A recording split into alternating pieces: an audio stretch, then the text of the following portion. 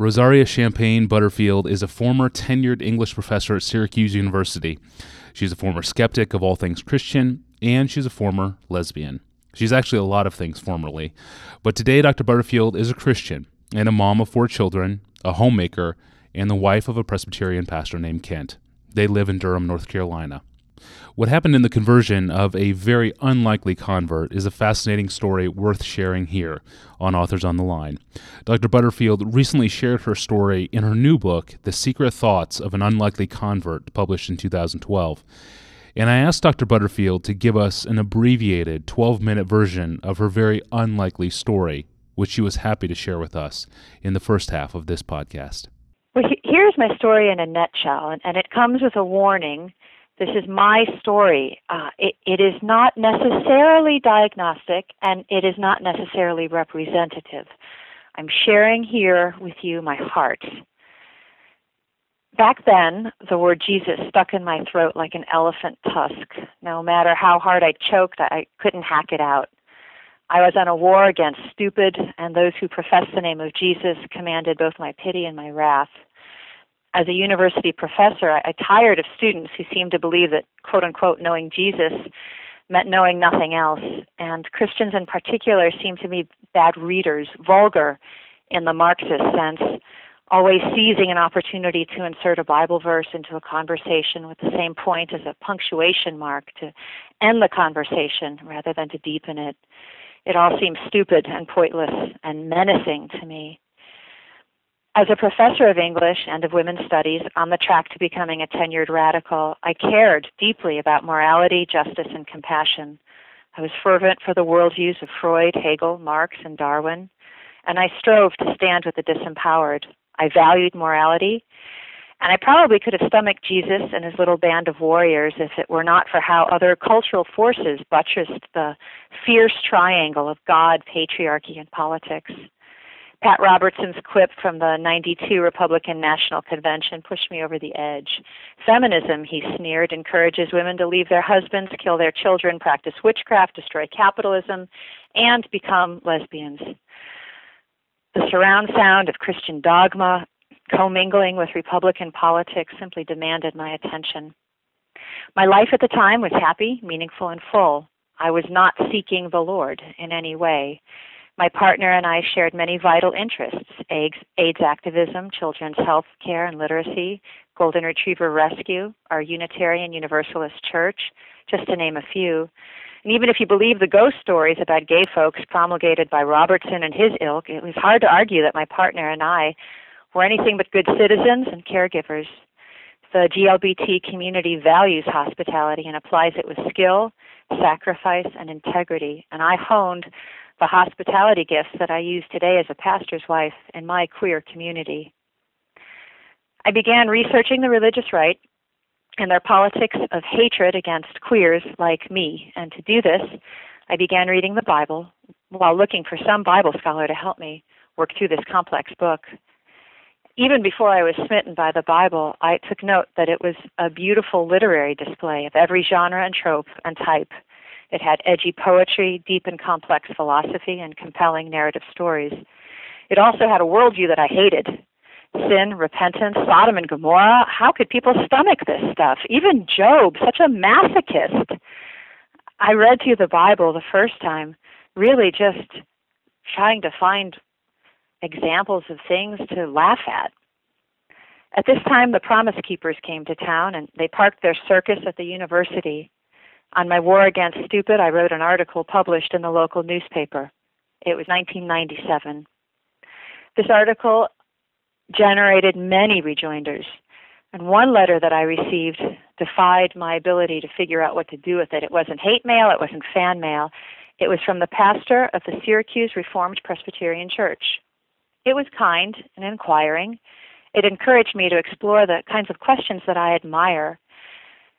The author, Ken Smith, did not argue with my article, but he asked me to defend my presuppositions that undergirded it. And in his letter, he described Jesus as someone who entered into history, not someone who emerged from it. I truly thought that was insane. I was a historical materialist, and I just didn't know how to respond to the letter, so I threw it away. Later that night, I fished it out of the department's recycling bin and put it back on my desk, where it stared at me for a week, confronting me with the worldview divide that demanded my response. As a postmodern intellectual, I operated from a historical materialist worldview, but Christianity is supernatural. Ken's letter punctured the integrity of my research without him even knowing it. If I was going to understand this book, I figured I might need Ken to help me work through it. He did invite me over for dinner, and so I picked up the phone and called him back. I figured it would be good for my research. Well, what happened was a little different. Ken and I became friends. He initiated 2 years of bringing the church to me. Oh, I had seen my share of Bible verses and wacky interpretations on placards at gay pride marches, that Christians who mocked me at Gay Pride Day were happy that I and everyone I loved was going to hell was as clear as the sky is blue. But Ken's letter did not mock, and Ken as a person and as a neighbor did not mock. We became friends. We did book exchanges. We talked frankly and openly. He did not act as though discussing matters of politics and sexuality would somehow pollute him in any way. And so for 2 years, I read, and I met with Ken, and I thought about things. And I read the way a glutton, eats a bag of cookies. I read it many times. That is the Bible. I read through the Bible many times that first year in multiple translations. And the text started to take on a life and a meaning that startled me. And some of my well-worn arguments no longer really stuck. I had really presumed that the Bible was simply oral history, that it was a strange little mishmash of cultural phobias and anxieties. But as I started to read in biblical hermeneutics and think about what inspiration meant, biblical inspiration, I really had to pause and think about it. And as I was reading, of course, I was also working at the university and continuing to be an activist in my GLBT community. And at a dinner party that my partner and I were hosting, a friend of mine, a transgendered friend, cornered me in the kitchen, and she put her large hand over mine and said, "Rosaria, this Bible reading is changing you." And I felt exposed. And I said, "Jay, what if it's true? What if Jesus is real and risen? And what if we are all in trouble?" She exhaled deeply and sat down in the chair across from me, and her eyes looked wise, even though the makeup that she wore made her look a little distorted for the first time. And she told me then that she had been a Presbyterian minister for 15 years and that she had prayed that God would heal her, but he didn't, she said. "If you want, I'll pray for you." The next day, when I returned home from work, I found 2 large milk crates of theological books that she had given to me. And I, flipping through one of the books, it just providentially happened to be Calvin's Institutes, Exposition Romans 1, in Jay's handwriting in the corner, "Watch Romans 1. This is where I will fall." And Romans 1 suddenly looked like the table of contents to my life. I brought the books in, I opened the Bible, and I looked, and I was horrified by what I saw. I'm an English professor by training, so I simply looked at the verb clauses in Romans 1:21 through 27, and it really gave me pause. So I did not honor God, I knew that. I did not give thanks to God, I knew that. I was engaged in futile speculations, no doubt. Had I become a fool? I don't know, possibly. Had I exchanged the incorruptible for the corruptible? The whole category of an incorruptible was foreign to a postmodernist. Did God give me over to my lusts? What are my lusts? What was my body made for anyway? I had been reading and rereading the Bible, and so I knew where this passage was going to go. So there I stood for a while. There I stood. It definitely stopped me in my tracks. I tried to toss the Bible and all of its teachings in the trash. I really tried.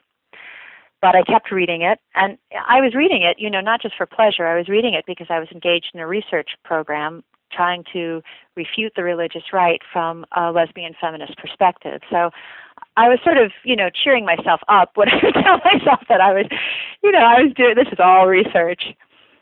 But it was research that was changing me. It was absolutely changing me. I was fighting the idea that the Bible was inspired and inerrant, that its meaning and purpose had a holy and supernatural authority that had been protected over years, that its canonicity and its internal logic had some kind of repository of truth. I was a postmodernist. I didn't even believe in truth. I basically stared at this book and said, how in the world could a smart cookie like me embrace this? And so I was stuck there for a while.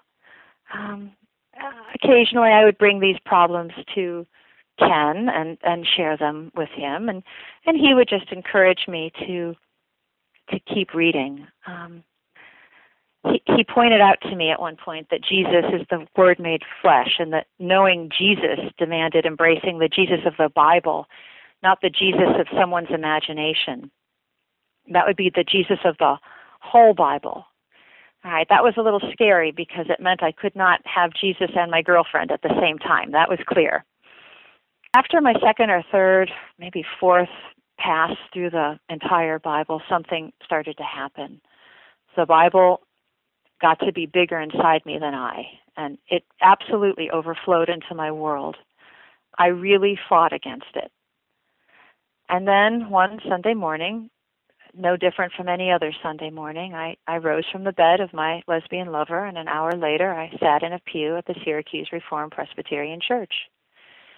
And that was it. I went there, very conspicuous of the fact that I didn't fit in, but I really had to confront this God who had suddenly become not just a figment of my imagination or someone else's. That is a fascinating story of grace, and your story is very well told in your book. There's sufficient grace for all of us, even a sinner like myself, and that's the very encouraging theme of your testimony. God's grace is all sufficient. How would you, Dr. Butterfield, how would you articulate to listeners the saving gospel of Jesus Christ? Jesus came into this world, entered into history. He was born just like any other human person, only he was God, not only human. He suffered a terrible humiliation at being born human, but because of that, he could identify with all of my feelings, all of my concerns, including my confusion about sexuality. Who am I? If the Bible says that this is a sin, how could I and everyone else I know be in sin? How could I be tenured in sin? Then Jesus lived on earth for 33 years, and during that time he did amazing acts of healing and ministry and teaching, that his love was never compromised by truth, and his truth was never compromised by love, that he came into the world so that many could be saved, not to judge the world. And he died a humiliating and painful and horrific death on the cross, and sits now at the right hand of God the Father, interceding for our prayers, interceding for our needs, hearing every prayer we have, loving us, knowing our weakness, knowing our frailty. The mercies that he gives to us are renewed each day. And even though there's pain and agony and confusion, including the confusion of praying day after day that besetting sins would be taken from us, but yet, there we are, there they are, again and again, just facing us down. He promises that he will walk through that with us. He promises that we will be separated unto the gospel, and that this concept of redemption, that It tells me that what is true will determine what is beautiful and what is valued. Every promise and in every temptation, there are always three things to be considered. There is the faithfulness of God the Father who created us. There is the grace of Jesus, who is always the content of the promise. And he's the content of the promise because he was born a baby in a manger. That is a humiliating thing. That is meant to command your sense of pity. He lived among people. He was tempted in all ways, which means he completely understands, by the way, the struggle of homosexuality. He was tempted in all ways, but did not sin. And so to always know that the grace of Jesus is there. And then the third thing to always consider is the power of the Holy Spirit, who puts that promise of liberation into execution. Because Jesus did die on that cross, and he did take all of the punishment to himself, which means that his grace is sufficient, that we can stop beating ourselves up. Even as we struggle, we do not struggle in shame. And it's a totally different thing to be convicted of a sin by God himself. There is no shame in our sin struggle. And there is no shame in repentance of sin. In fact, we even hear in the Bible, in fact, twice it's mentioned, that repentance is a fruit of the Christian life. That God loves our repentance, which makes no sense to me. Doesn't that suggest that, he doesn't love sin. How can he love repentance? Well, he knows we're weak. And he loves us in our weakness, and in our weakness, by faith, in grace, he is strong and he gives us strength. Amen. Thank you for that, Dr. Butterfield. What would you say to someone in the gay and lesbian community who is interested in learning more about Christianity, but they're really nervous about entering a local church? They drive by a church. They know there's a church close by their house. You wrestle with this tension. What would you say to them? Oh, I did. I was a church stalker. I drove by a church and I'd park my truck in the, not the parking lot. That seemed like holy turf. I'd park it in the Kohl's muffler across the street and, watch these folks walk through the door, and they seem so cleaned up and perfect. And I thought, well, Lord, how can I ever talk to these people? And then, it struck me as I was reading the Bible that God says quite clearly that anyone who's going to be a Christian has to give everything up. Not just the easy things. Christianity isn't just for people who like to be a little cleaned up on the surface. And so I think it's important. I don't know how my Christian friends might think of this, but I think it's important that anyone who is outside of the church feel invited and welcome to ask any question of anyone who claims to know Christ. That no Christian should behave in squeamishness, and I think that's important. I also think that it's really important that the church reach out to the gay and lesbian community. I think that we, the church, because I've been in both communities. When I say we, I have to tell you which we. This is not we, the church. We, the church, I think we have a delusion going on here, that we have been witnessing faithfully for years and years and years. The gay and lesbian community has not responded. Therefore, there's something hardened about that sin, and we just need to move on.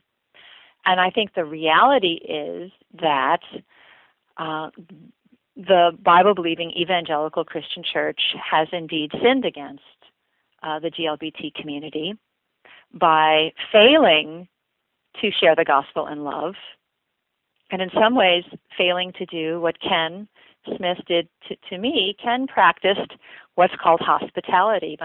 My husband, who's the pastor of the First Reformed Presbyterian Church of Durham, is preaching through hospitality these days. And last week he informed us that Hospitality is not fellowship. Fellowship is having your church friends over, and that's great.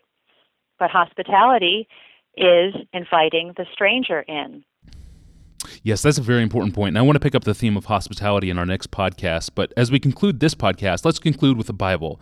You've already talked about Scripture quite a lot in this podcast, but I want you to articulate the relevance of the Bible. How relevant is the Bible to the needs, to the questions, to the challenges that face a person in the gay and lesbian community? The Bible is relevant to every human being. God made each and every one of us. The Bible cannot be dispensed with. In fact, when Christians have perhaps come to you, my friend, in the gay and lesbian community and have used it in a way that is meant to demean you, you have the right to take this book and read it for yourselves. The Bible is an inspired text. It was written by chosen men who were inspired by the Holy Spirit. It has an internal unity and an authority that we all have to grapple with. It's always tempting for everybody to take our personal experience and to use it as the bar or the measure for how relevant the Bible will be. But there is a verse in the Bible that really hit me between the eyes. It was John 7:17. If anyone wills to do God's will, he will know concerning the doctrine. That verse told me very clearly that if I wanted to know why homosexuality was a sin, and I really wanted to argue with God on this point, I really did, then I needed to first do God's will. In fact, even before that, I needed to will to do God's will. And it became very clear to me that I did not will to do God's will. But the Bible flipped that around. I was paid to think, and I thought that you think before you do. The Bible makes it clear that we need to will to do God's will before we can think. Now, if we reject the idea of a holy author of this Bible, and I think that's part of the issue here, right? That we've said that, well, the Bible is true in some parts, but not in others. Here's a problem. You know, God promises to make us complete and well, he says in Psalm 41. God promises to give us the desires of our hearts if our desires line up with his command and his will for us. The Bible has been subject to God's special care and is preserved as no other writing on earth. But if we reject this idea of a holy author, of an authoritative and a unified biblical revelation, we break the line of communication with God. That's how serious it is. The stakes are so high. Thank you, Dr. Butterfield. That was Unlikely Convert, Rosaria Champagne Butterfield, author of the new book, The Secret Thoughts of an Unlikely Convert, published by Crown and Covenant in 2012. This was the first of two podcasts we recorded with her from her office in Durham, North Carolina. Thank you for listening to this Authors on the Line podcast. This free podcast is supported, produced, and distributed by Desiring God in Minneapolis. You can subscribe and find a full archive of episodes by searching for Authors on the Line in the iTunes Store or watch for new episodes online at desiringgod.org/blog. I'm your host, Tony Reinke. Thanks for listening.